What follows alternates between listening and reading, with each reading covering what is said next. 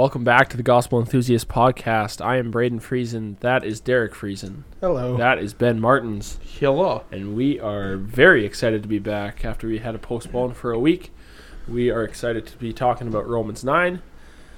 Before we get into that, we'll go talk a little bit about this one news story I'm sure some of y'all have heard of, but which is kind of a frustrating thing as Christians to hear, but at the same time we kind of know that, or not kind of know, we do know that the world hates God. And so Derek, what is that article there, or I guess story? Well, the story, I guess, is the Facebook event that happened this past week, right? This Facebook event was called Global Middle Finger to End Christianity, and I guess it was in response to there was I think a global prayer to end atheism. Yeah. And it didn't work. I'm still a Christian.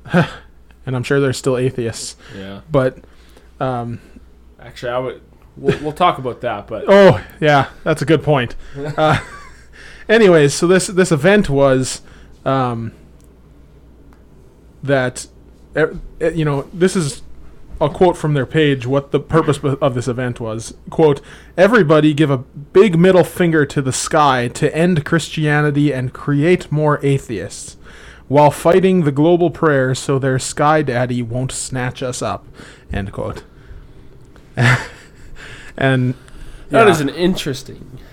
I find this quite, first of all, incredibly frustrating. Blasphemous. The amount of blasphemy on that page, and it's just sickening, and it's infuriating.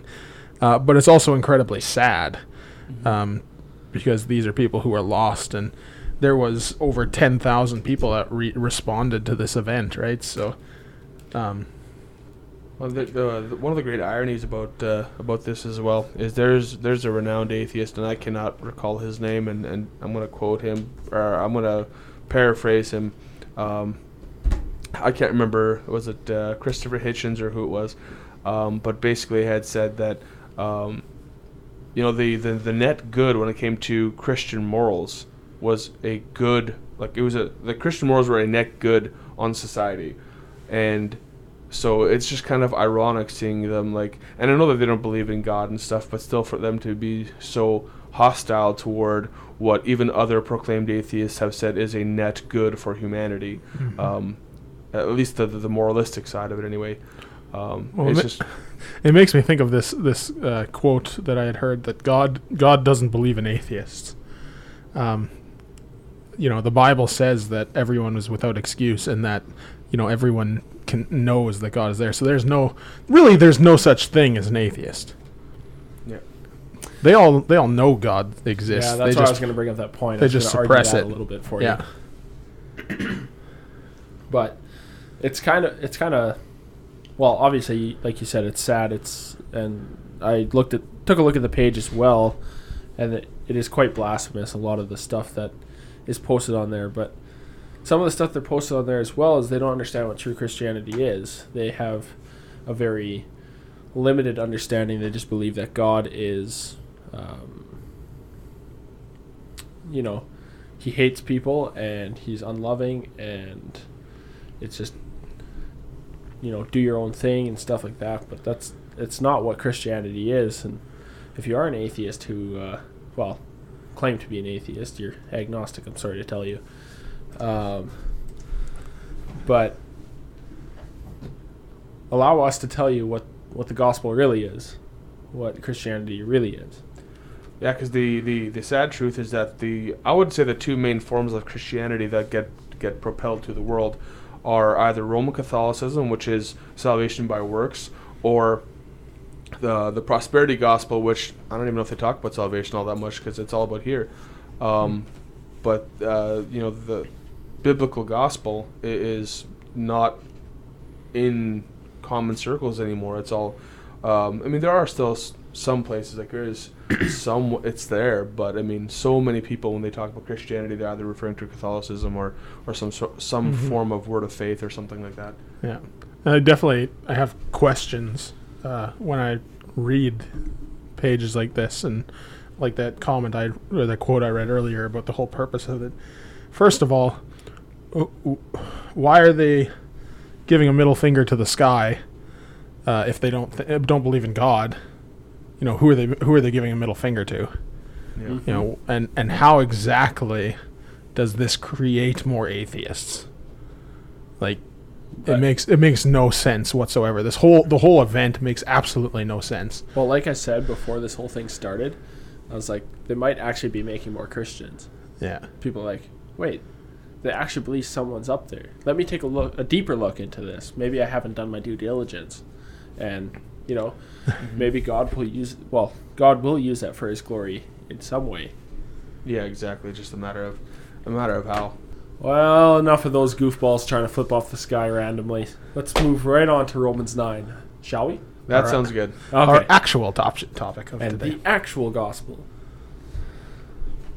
No, we're very excited. This is a very heavy chapter. I know that there's probably going to be some where we're going to...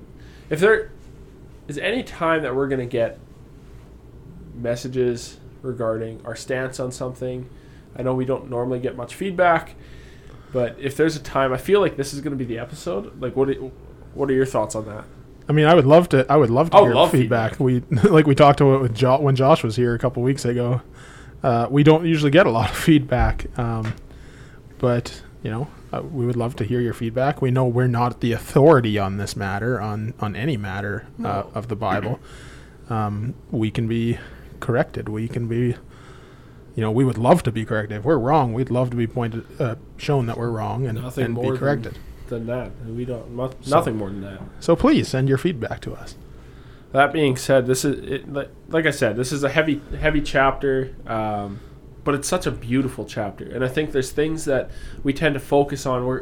And we'll get into it soon, but there's things we focus on oftentimes in regards to certain phrasing and verses and passages that we focus on one side, or we focus almost what seems to be the negative side of things, when in reality we should, especially as Christians, we should see the good side of it. Like in verse 13 of Romans 9, we'll get to there, but it says, Jacob I loved, Esau I hated.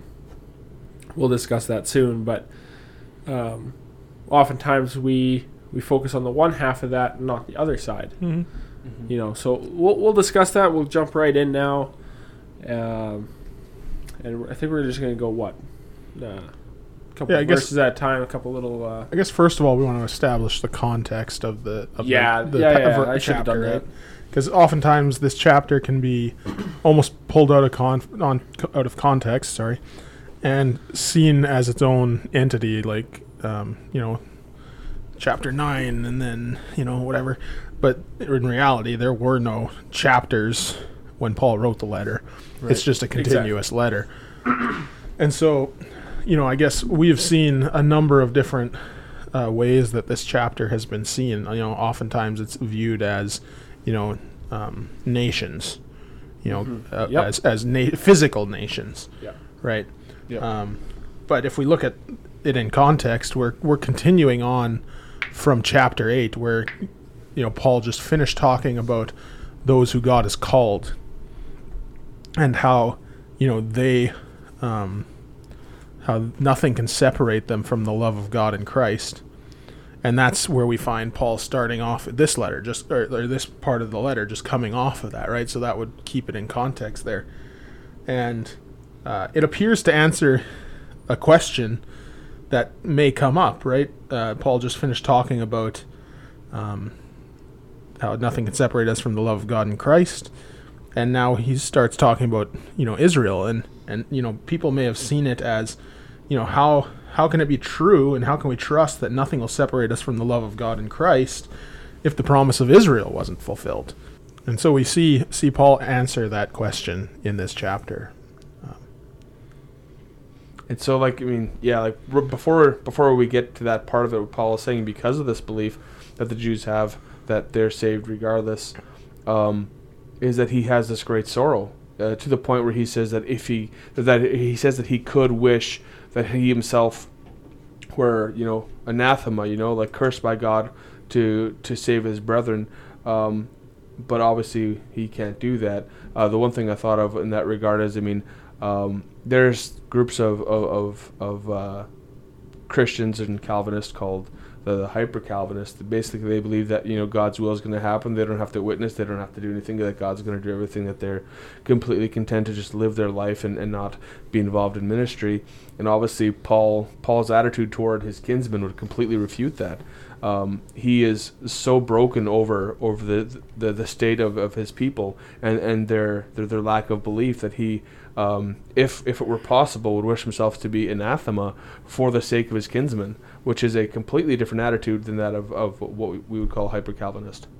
Yeah, and so as Christians, we should pray for the same type of attitude that Paul has here for his kinsmen, for unbelievers, that we would have that same love for them and that desire for them, that if at all possible we could save them, we would. Obviously, we can't make atonement for anyone, just like Paul can't make atonement for anyone. Only Christ can. We even see the same attitude in Exodus 32, verse 30 to 35. After the golden calf, Moses goes before the Lord, wanting to make atonement on behalf of the people, even asking the Lord to be blotted out of his book on the people's behalf. So Paul has this great, I guess it would be remorse or distress that he's in for his kinsmen, which are kinsmen according to the flesh. It says, who are brethren, because they're both Jews. They're both Israelites. But at the same time, we look ahead to verse 6. Where it says, "For they are not all Israel who are descended from Israel." And just as not all who profess Christ are necessarily of Christ. Matthew 7:21 through 23 talks about this. Not all who say, "Lord, Lord," will enter the kingdom of heaven. This is not... excuse me. We have to be very, very careful here to not say, the nation of Israel. This right. is in reference to the nation of Israel. No, it's not. No. This is in reference to personal salvation. Yeah. It's in reference to true Israel. It's in reference to a nation in a way, but this chapter really talks about how God elects individuals to be part of his nation, right? Yeah. But we see Paul uses in verse 6 to 13, he breaks down kind of how God's election, how God used election or did election in the Old Testament, right? So, yeah, the Israelites, they had depended on their lineage for salvation. They would call themselves the sons of Abraham, and so through him they were saved essentially, because they considered themselves sons, like the nation of the promise. But the reality is, even Abraham had more than one son. He had Ishmael, but Ishmael was not the promised son. Isaac was. And so even with Isaac, there was a story there as well. Isaac had two sons, twins. One was Jacob and one was Esau. And yet before they were born, God says that one I have loved and one I have hated. He loved Jacob and hated Esau. And that's kind of the crux, the beginning of the debate between theologies. I'll leave it at that.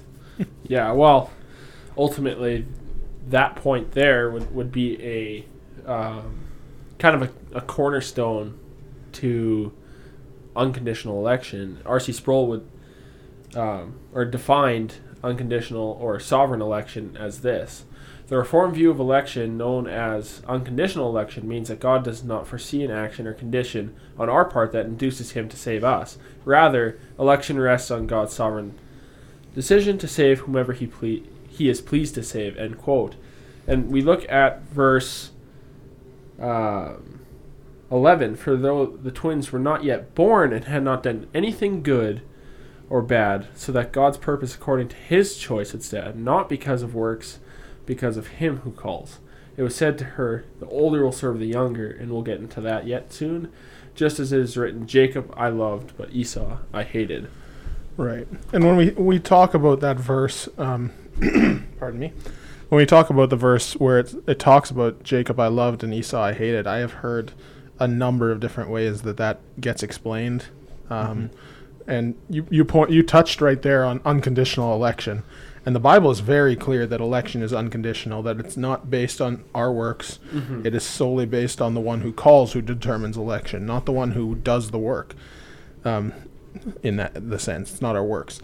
But I've heard it explained so often, Jacob and Esau, where, that God first saw that Jacob would love him and be, act a certain way, live one way, but Esau would live another. And so that for that reason, God elected Jacob over Esau. Yep. But like you pointed out right there, it says in this verse that, first of all, they had the same father, the same mother. Yep. They were twins. Yep. They were, before their birth, they were basically exactly the same. Absolutely. There was nothing separating one over the other. And it says right there, like you touched on in verse 11, though they were not born and had done nothing good or bad. It was only in order that God's purpose of election might continue. That was the reason. Yeah, it's all grace. Yeah. Mm-hmm. The other thing I see or I've heard in Jacob I loved, Esau I hated, is that, hated doesn't actually translate to hate. It means loved less. There are certain passages in the Bible where when it talks about hate, it refers to be loved less. We look at passages like Luke 14:26, when Jesus says, if anyone comes to me and does not hate his own father and mother, they are not worthy to be my disciple.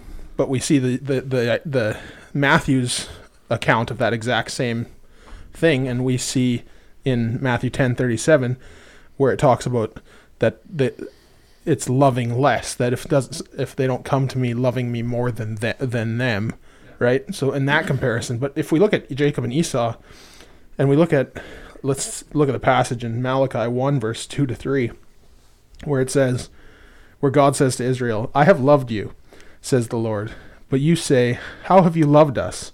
Was not Esau Jacob's brother, declares the Lord?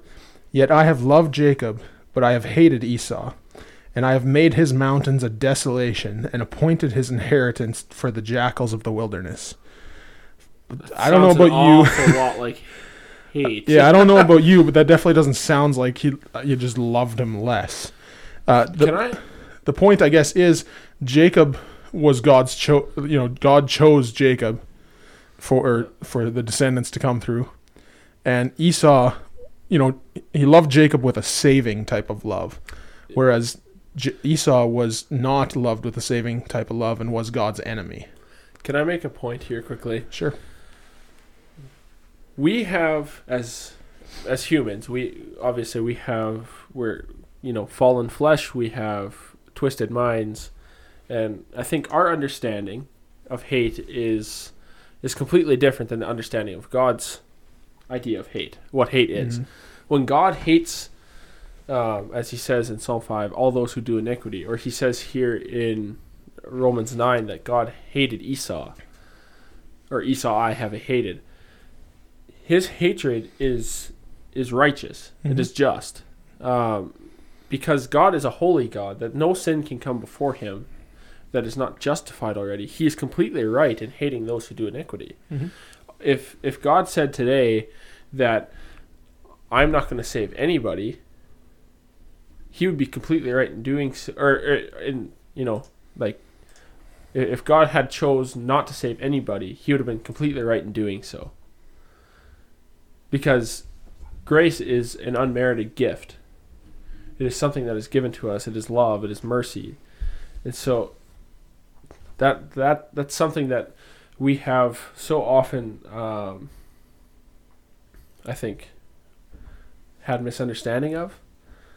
Mm-hmm.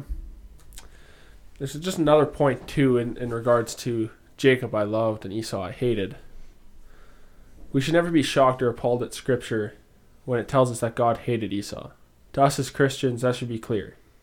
We, too, were once enemies of God. Psalm 5 tells us that God hated all those who do iniquity. However, the thing that should jump out to us the most is that God loved Jacob. That God is love and he is still justice. James Dorman IV said, one cannot complain that the gate is narrow who stands amazed that the gate is open. Yeah, and on that point too, I mean, kind of going back a little bit to what you were saying earlier, Derek, about Some people will say God foreknew the choices of Jacob and Esau. And that kind of checks out on Esau's behalf. Okay, yeah, Esau was a warring man. He was a godless man. But what about Jacob? Was he a godly man? Well, when we look at the story of Jacob, what are in his early life, the things that sticks out? Well, he cheated his brother out of a birthright with a bowl of lentils. Then he stole the blessing from his father. And when asked if it was Esau or Jacob, he lied and doubled down and said that he was Esau.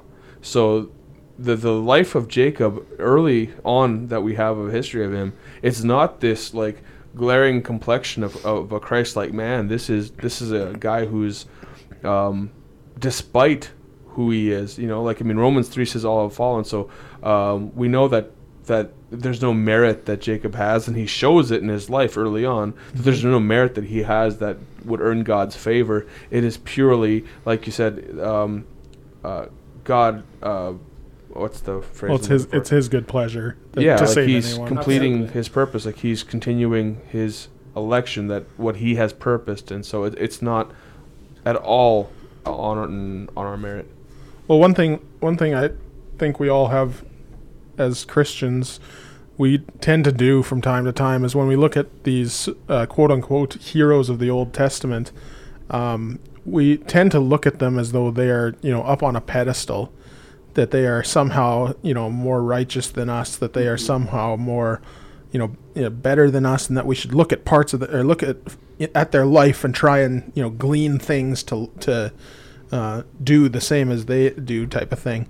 But I was reading about, or listening, I think I was listening to a podcast about it. I think that's where it was. But in the story of Jacob, and the fact that Jacob got the blessing at all, after all the deception that he did, and like he was a deceiver, like that was all of grace. It's not that Jacob, we look at Jacob's life, especially his early life, and we're like, oh, what can we glean from that? Well, what you can glean from that is the fact that Jacob was a terrible sinner and God still had mercy on him. That's what you can glean from that. And that's the same thing that we can glean or that we can apply to our lives. We are sinners. And the fact that God has mercy on us at all is all of grace. I guess Braden mentioned before the episode that you were going to have a question, and it kind of tied in on the next verse here, where it asks if there is injustice, on God's part. Yeah. Did you had a question there? Well, I was going to ask you, or both of you guys, in regards to that question. I was going to say, the question then is this regarding the Jacob and Esau: is God justified in showing grace to some and not others? Is that fair? Yeah, and I think you actually touched on it earlier. You were talking about it earlier, with especially when you brought up the quote of the gate being narrow and stuff. Yeah.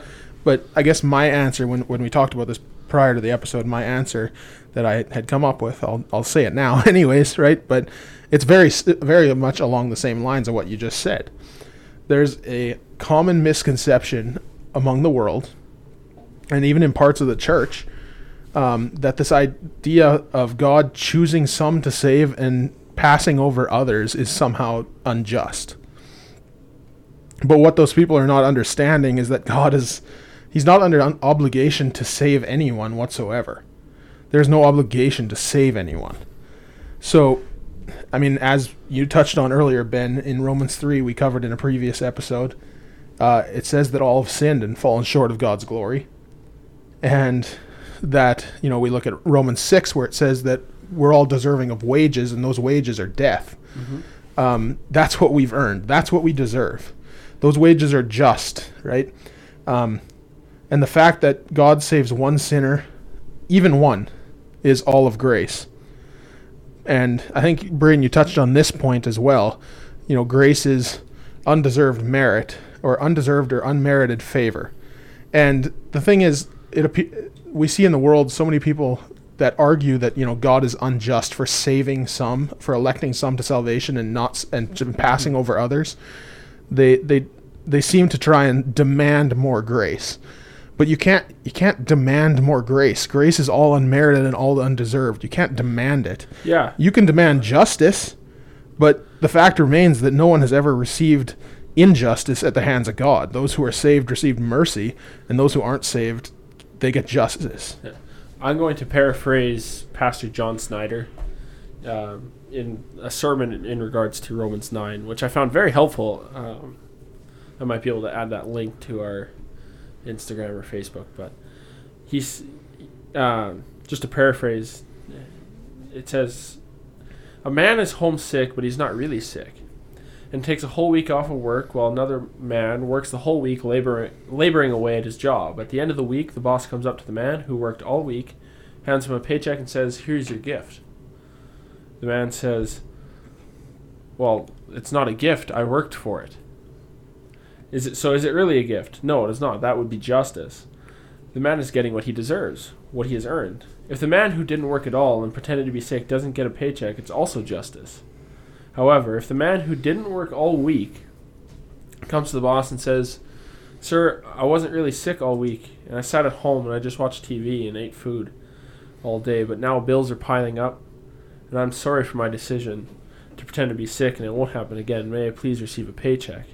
If the boss gives him a paycheck, that is mercy, that is grace. Mm-hmm. Mm-hmm. It's undeserved. It's undeserved. It is unmerited. We could do nothing to earn it. And Paul answers this question of injustice, may it never be, or God forbid, right? But he answers it from a point of authority, or a point of God's authority, where he points out that God says to Moses, "I will have mercy on whom I have mercy, and I will have compassion on whom I have compassion." It is all, it says there, it does not depend on human will or exertion. It's all on God who has mercy. Well, and he even makes the point in from the opposite perspective, because people, because we're talking about how, like, God doesn't need a reason to save anyone who he wants to save, but Paul makes the argument in the opposite way as well, and he cites Exodus 9, I think 16, or within that group of texts there. Regarding Pharaoh? Regarding Pharaoh, this is verse 16. "But for this purpose I have raised you up, to show you my power, so that my name may be proclaimed in all the earth." And so, and we see that in that story, God has hardened Pharaoh's heart. Mm-hmm. And so then the question is, well, did God choose Pharaoh? Did God set him up to fail, essentially? Because, like, so often we hear, like, it's all about your choice, and we choose to serve God. I mean, yeah, there's definitely the element of our wills, 100%. And Pharaoh was dead set against God, so it's not that he was trying to serve God, but God also was saying that he set up Pharaoh and hardened his heart to show his power.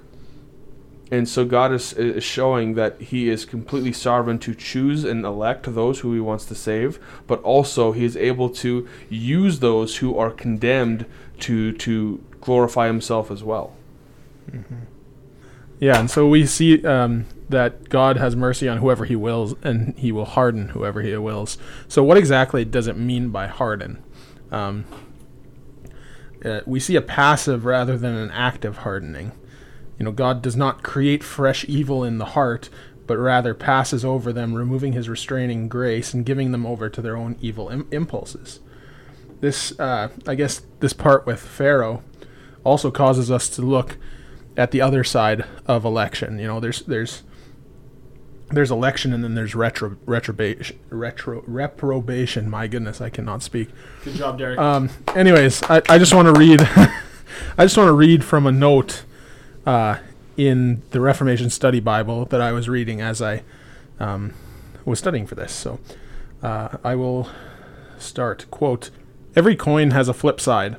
There is also a flip side to the doctrine of election.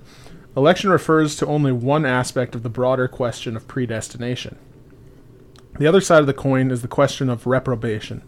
God declared that he loved Jacob but hated Esau. How are we to understand this reference to divine hatred? Predestination is double. The only way to avoid the doctrine of double predestination is to either affirm that God predestinates everybody to election or that he predestinates no one to either election or reprobation. Since the Bible clearly teaches predestination to election and denies universal salvation, we must conclude that predestination is double. It includes both election and reprobation. Double predestination is unavoidable if we take Scripture seriously. What is crucial, however, is how double predestination is understood. Some have viewed double predestination as a matter of equal causation, where God is equally responsible for causing the reprobate to not believe as he is for causing the elect to believe. We call this a positive view of predestination. The positive view of predestination teaches that God positively and actively intervenes in the lives of the elect to work grace in their hearts, and bring them to faith. Likewise, in the case of the reprobates, he works evil in the heart of the reprobate and actively prevents them from coming to faith. This view has often been called hyper-Calvinism because it goes beyond the view of Calvin, Luther, and the other reformers. The Reformed view of double predestination follows a positive-negative schema. In the case of the elect, God intervenes and positively and actively works grace in their souls and brings them to a saving faith. He unilaterally regenerates the elect and ensures their salvation. In the case of the reprobate, he does not work evil in them or prevent them from coming to faith. Rather, he passes over them, leaving them to their own sinful devices. In this view, there is no symmetry of divine action. God's activity is asymmetrical between the elect and the reprobate. There is, however, a kind of equal ultimacy. The reprobate who are passed over by God are ultimately doomed, and their damnation is as certain and sure as the ultimate salvation of the elect. The problem is linked to biblical statements such as those regarding God's hardening of Pharaoh's heart. The Bible says that God hardened Pharaoh's heart, God hardened Pharaoh's heart, is beyond dispute. The question remains, how did God harden Pharaoh? Luther argued for a passive rather than an active hardening. That is, God did not create fresh evil in Pharaoh's heart. There was already enough evil present in Pharaoh's heart to incline him to resist the will of God at every turn. All God ever had to do to harden anybody is remove his restraining grace from them and give them over to their own evil impulses. This is precisely what God did, or what God does to the damned in hell. He abandons them in their own wickedness. End quote. Well, in a way, you've already answered it, but I'm going to ask the question anyways, and then I'm going to answer it with another quote. One might refute that, well, if God hardens whom he desires, and thankfully you've already answered this pretty much to the utmost, how can anyone be held accountable? How are we as how can man's responsibility and God's sovereign election coexist? That's the word. Thank you, Derek. Yep. Reformation Study Bible says, quote, "By what right can God lay the blame for the sins on those he hardened against himself?" Paul answers partially in terms of human experience in verse 20 and 21. It is unreasonable and irreverent for anyone to question the rightness of God's ways. Potters have every right to do as they please with the clay, Isaiah 64 verse 8. All people belong to the same lump. In verses 10 through 13, I believe that's in Isaiah as well, of fallen humanity in Adam, Romans 5, 12 through 14. All actively sin even before God judicially hardens them in their commitment to ungodliness and unrighteousness, 1, 18 through 28. That God should show mercy to any from the Adamic lump and create vessels of honor from it, from it is the kindness of grace. That others should become vessels for lesser use is a matter of his sovereign prerogative and is itself a display of perfect justice towards them. End quote. I love how Paul initially answers the question that he knows is going to be brought up, right? That you brought up there. Why does God still find fault? Who can resist his will? And he turns it on its head. And, who are you, O man, to answer back to God? We've seen that in the Bible, in other places, that same type of response. Who are you? Who do we think we are? The created being has no right to judge the creator. we're creatures from the dust, but yet we think so highly of ourselves that we are somehow wiser and more just than the infinite God. I'm just going to add a quote here that I found from John MacArthur, where he says, quote, "In his perfect wisdom and in perfect righteousness and justice, God has destined some people for salvation by his grace, and because of their sin and unbelief, has left others to damnation by his wrath. Many critics of this doctrine, supposedly coming to the defense of God's justice, fail to acknowledge that every human being since the fall has deserved nothing but God's just condemnation to an eternity in hell. If God were to exercise only his justice, no person would ever be saved. It is therefore hardly unjust if, according to his sovereign grace, he chooses to elect some sinners to salvation." He goes on, "Continuing simply to proclaim God's sovereign righteousness and justice, rather than try and explain it, Paul turns the question back on those who would question the Lord. On the contrary, he says, 'Who are you, O man, who answers back to God?' In other words, it is blasphemous even to ask the question, or even to question, not mention deny, God's right to hold men accountable when they are captives of his sovereign will. It is obvious from Paul's wording that the ones who might be asking such questions would not be seeking God's truth, but rather self-justification, attempting to excuse their own unbelief, sinfulness, ignorance, and spiritual rebellion. They would rather or be apt to accuse God of injustice." End quote. This analogy that Paul uses of clay and vessels of honor and in common use, that was, if I'm correct, that was the analogy that really kind of won me over. For so long I thought I was more of a Arminian point of view, or a at least the point of view where I choose salvation, essentially. I didn't really believe in any sort of predestination or anything like that. And then going through Romans, especially this piece here, reading that, I realized that, that God can create whoever he wants. He can do whatever he wants. He's completely sovereign and just to do so. And especially now reading the way Paul describes from the same lump, the same group of willingly sinful, ignorant people who hate God. Right. God can create. He can save some of those people for honorable use, and he can leave the rest of them to their own damnation for common use. And it was just a really clear picture that Paul paints here of God's mercy and justice. Well, that brings me to a note that I wanted to make on verse 22 and 23. In those verses we read him say, "What if God, although willing to demonstrate his wrath and make his power known, endured with much patience vessels of wrath prepared for destruction, and he did so to make known the riches of his glory upon vessels of mercy, which he prepared beforehand for glory." And I guess it was brought up, I forget who said it, but I think it was someone from church had sent it on the group chat at one point, and this kind of this idea or this point that he made, and it really kind of set it off that every time I look at these verses, I see it now. But we look at verse 22 where it says vessels of wrath prepared for destruction. And then we look at verse 23 and it's different. It says vessels of mercy, which he prepared beforehand for glory. And there's a difference in the preparing of it.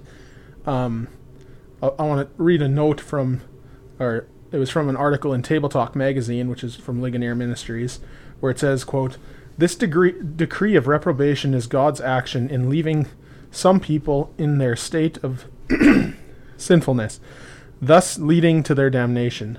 The verb prepare in verse 22 is passive as opposed to its active use in verse 23, where it refers to God's work of election of some to salvation.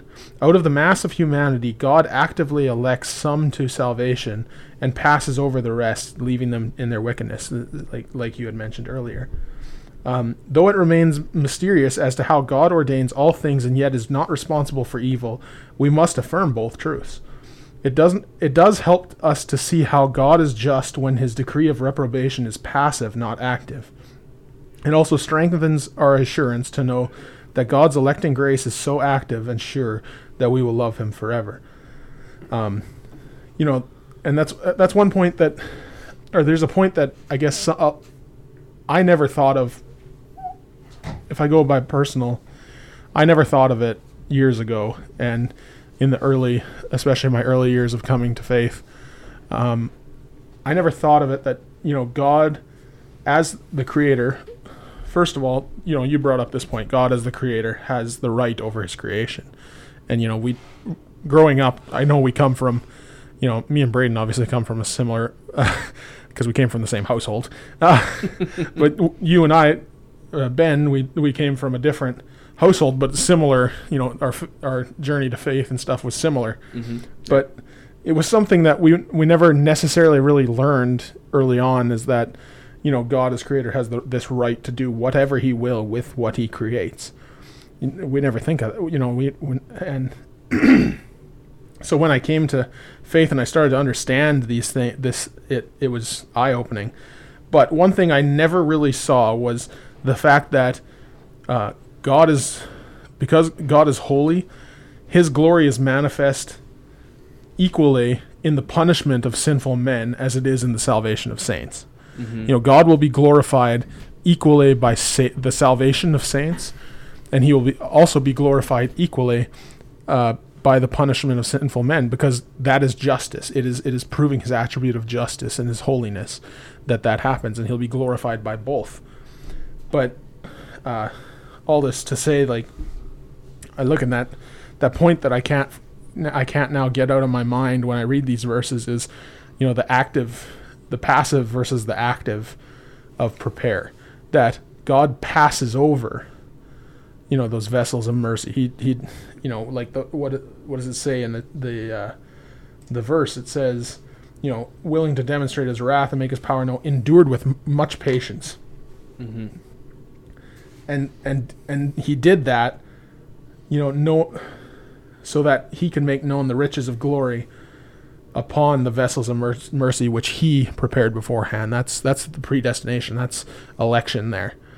And and then we go on further where it says, even us whom he called, not just from among Jews but from Gentiles only. And that kind of leads us into the final portion of this passage. I said Gentiles only, but I think you meant Gentiles also. Well, did I read it wrong? I think you said anyways, Gentiles only. I think it says, whom he also called, not from among Jews only, but also from among Gentiles. There we go. That makes it a lot better. Yeah. Yeah. I'll clean that up. Sorry about that. Yeah, as we transition to the end of the chapter and it as Paul references Hosea saying, I will call those who were not my people, in reference to the Gentiles. Mm-hmm. And her who is not beloved, beloved. And it shall be that in the place where it was said to them, you are not my people, there they should be called the sons of the living God. And then he references also Isaiah cries out concerning Israel, though the number of the sons of Israel may be like the sand of the sea, it is the remnant that will be saved, for the Lord will execute his word on the earth thoroughly and quickly. And so when he's talking here about the remnant that will be saved, he is ultimately throwing back to the beginning of the chapter where not all Israel is true Israel. Mm-hmm. And you could, but this remnant will be saved. These people that God has chosen for himself. And we see even in the high priestly prayer. Sorry, I'm just trying to get my Bible sorted out here. In the high priestly prayer,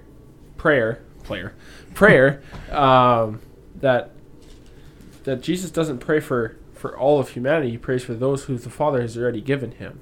Mm-hmm. And so we can see that God has, before time, in his perfect wisdom and in his sovereign grace, he has chosen whom he will save and those who he will leave up to their own devices, to their own flesh and wickedness.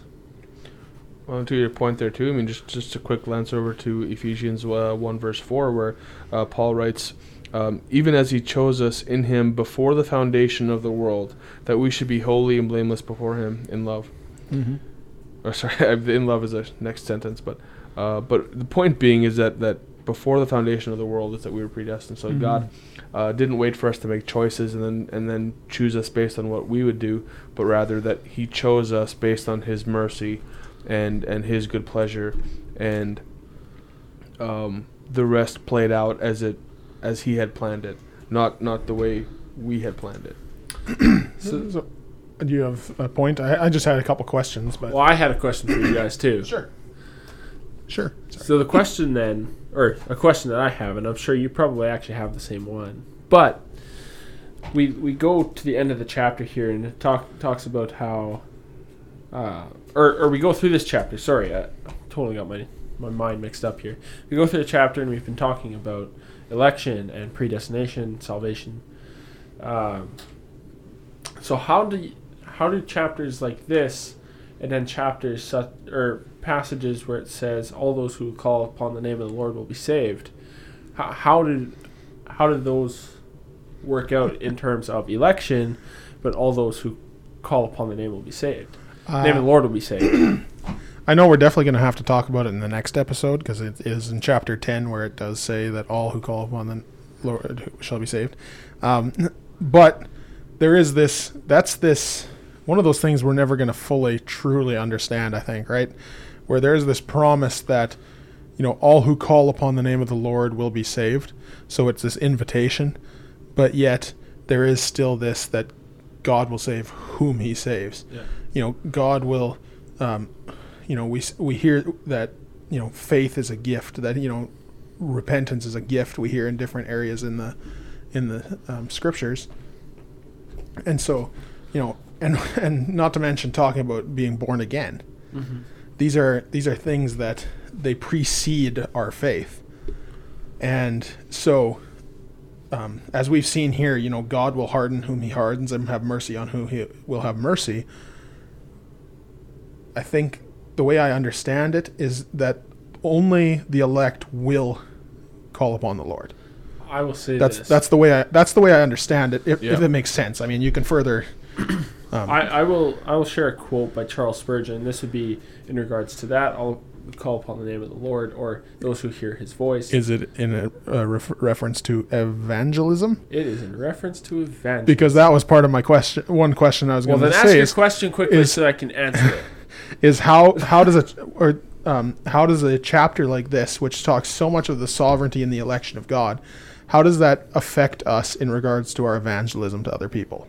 I'm going to piggyback off of Charles Spurgeon right now. He says, quote, "Our Savior has bidden us to preach the gospel to every creature," in Mark 16, verse 15. He has not said, preach it only to the elect. And though that might seem to be the most logical thing for us to do, yet since he is not pleased to stamp the elect in their foreheads or put any distinctive mark upon them, it would be an impossible task for us to perform. When we preach the gospel to every creature, the gospel makes its own division, and Christ's sheep hear his voice and follow him. Mm-hmm. End quote. So that has helped me in understanding, especially when I first came to Reformed theology. I'm like, well, okay, how does that make any sense? But I know that I am commanded to go share the gospel amongst the nations.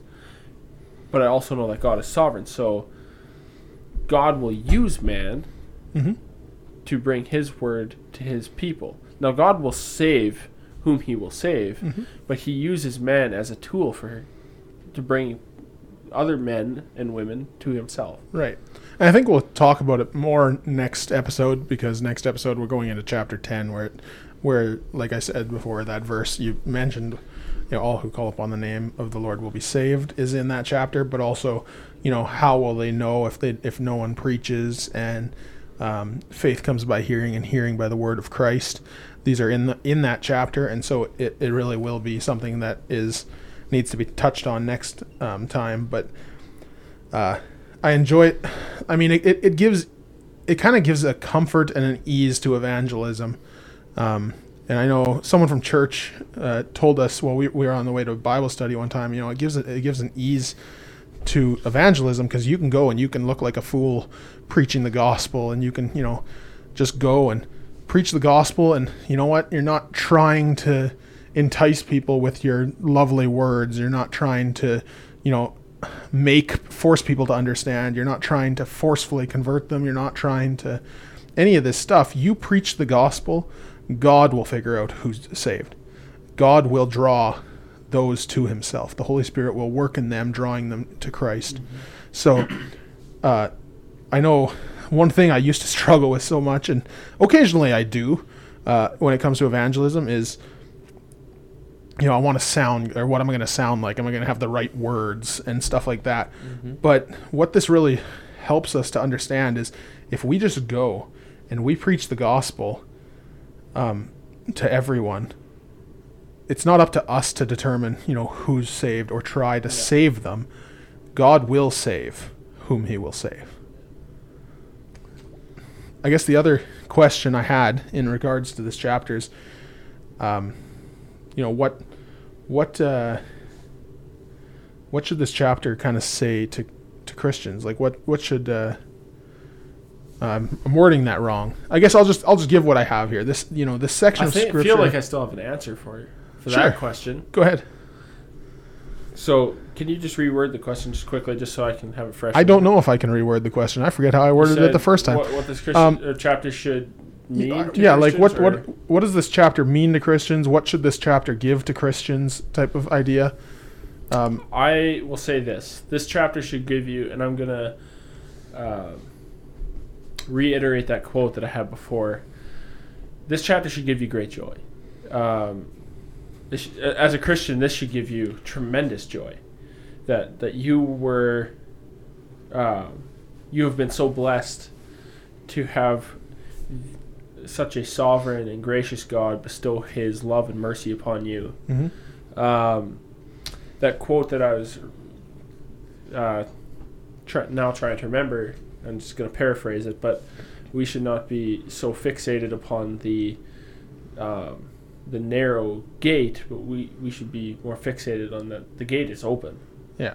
And that what I understand of that of that quote is that yes, the gate may be narrow, but God in his sovereign grace and his mercy and love and he is one who is faithful to finish the good work in you, who has started a good work in you is faithful to finish it, I should say. Mm-hmm. He is going to lead you home to eternity. And so this chapter should give you great joy that there, in God's sovereign election, you can't change his mind. And we talked about that in the immutability of God. So this chapter, as a Christian, should give you great joy. It should bring you comfort.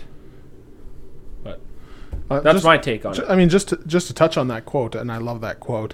But so many times people read this, and when they talk of election, they're so concerned of, we talked about it earlier, these quote unquote injustice, or how could only this many be saved? But if people would focus less on the fact that the gate is narrow, and focus more on the fact that the gate is open at all. Yeah. Mm-hmm. The fact that the gate is open to us at all should astound us and bring a sense of awe where the narrowness of the gate doesn't even matter. It doesn't even come to mind. How can we complain to God about how many people he saves when the fact remains it's all of grace, he saves any at all. And yeah, go ahead. So, I had a question just to follow up the question that you had. You asked what this chapter what we should take away, what it should mean to Christians. I guess I had an answer that I was going to give to, but if it comes after your question, that's fine too. The other question is, what should this chapter mean to the unbeliever? It's hard to think about that answer before you ask the question. If you have an answer, go for it. I definitely have an answer. I mean, what I would even go as far as what should this chapter mean to any believer who is of a different group of faith, like Roman Catholics or Anabaptists. There's different groups of Anabaptists that believe different things about salvation, and very often works is mingled in there somewhere. And we see at the end of the chapter how Paul explains that the Jews who by seeking to gain salvation through the law, they lost it. They could not attain salvation because no one's good enough. And so if you are seeking salvation through the law where you believe that works will save you, you are deceived. That there is nothing but grace through faith that will save you. It is completely God's mercy and has nothing to do with your own will, your own doings. It is completely a gift of Him. So if that's you, this book or this chapter, I should say, should terrify you and should call into question what you believe and cause you, I would hope, cause you to repent of those beliefs and turn to Christ and ask for mercy. And I guess that actually kind of draws near to where my answer from the previous question for believers was. What I understand is should give us great assurance. That's because the word I was missing. Yeah, because first of all, as we started the chapter, we know, Paul explains God's promise never failed. It might have been misunderstood to have failed and taken for granted, but it never failed. Right. So we can have great assurance that since God's promise has never failed, and based on who God is, His promise never will fail. Secondly, it should bring us great assurance, like you were touching on, Ben, that our election is on the basis of only free mercy of God. And because of that, we can therefore trust that, we who have been called will be glorified, as he said in the previous chapter, in chapter 8. Also, if our election was on the basis of works rather than on the call of Him who calls, we could never truly have assurance. Right. Because we are changing. He is not. Yeah. And so, we can trust that, as it says elsewhere in Scripture, that He who called us will, continue His work in us, and that He will sustain us and carry us through to the end. And for those who are unbelievers, we say this: the invitation in Christ is still open. Repent and believe the gospel. The Bible says that all those who call upon the name of the Lord will be saved. So repent, turn from your sin, turn to Christ. He is lovely and good and righteous, and He alone can save you. Put your faith in Him, for He will never fail you. We love you. God bless, and have a good day.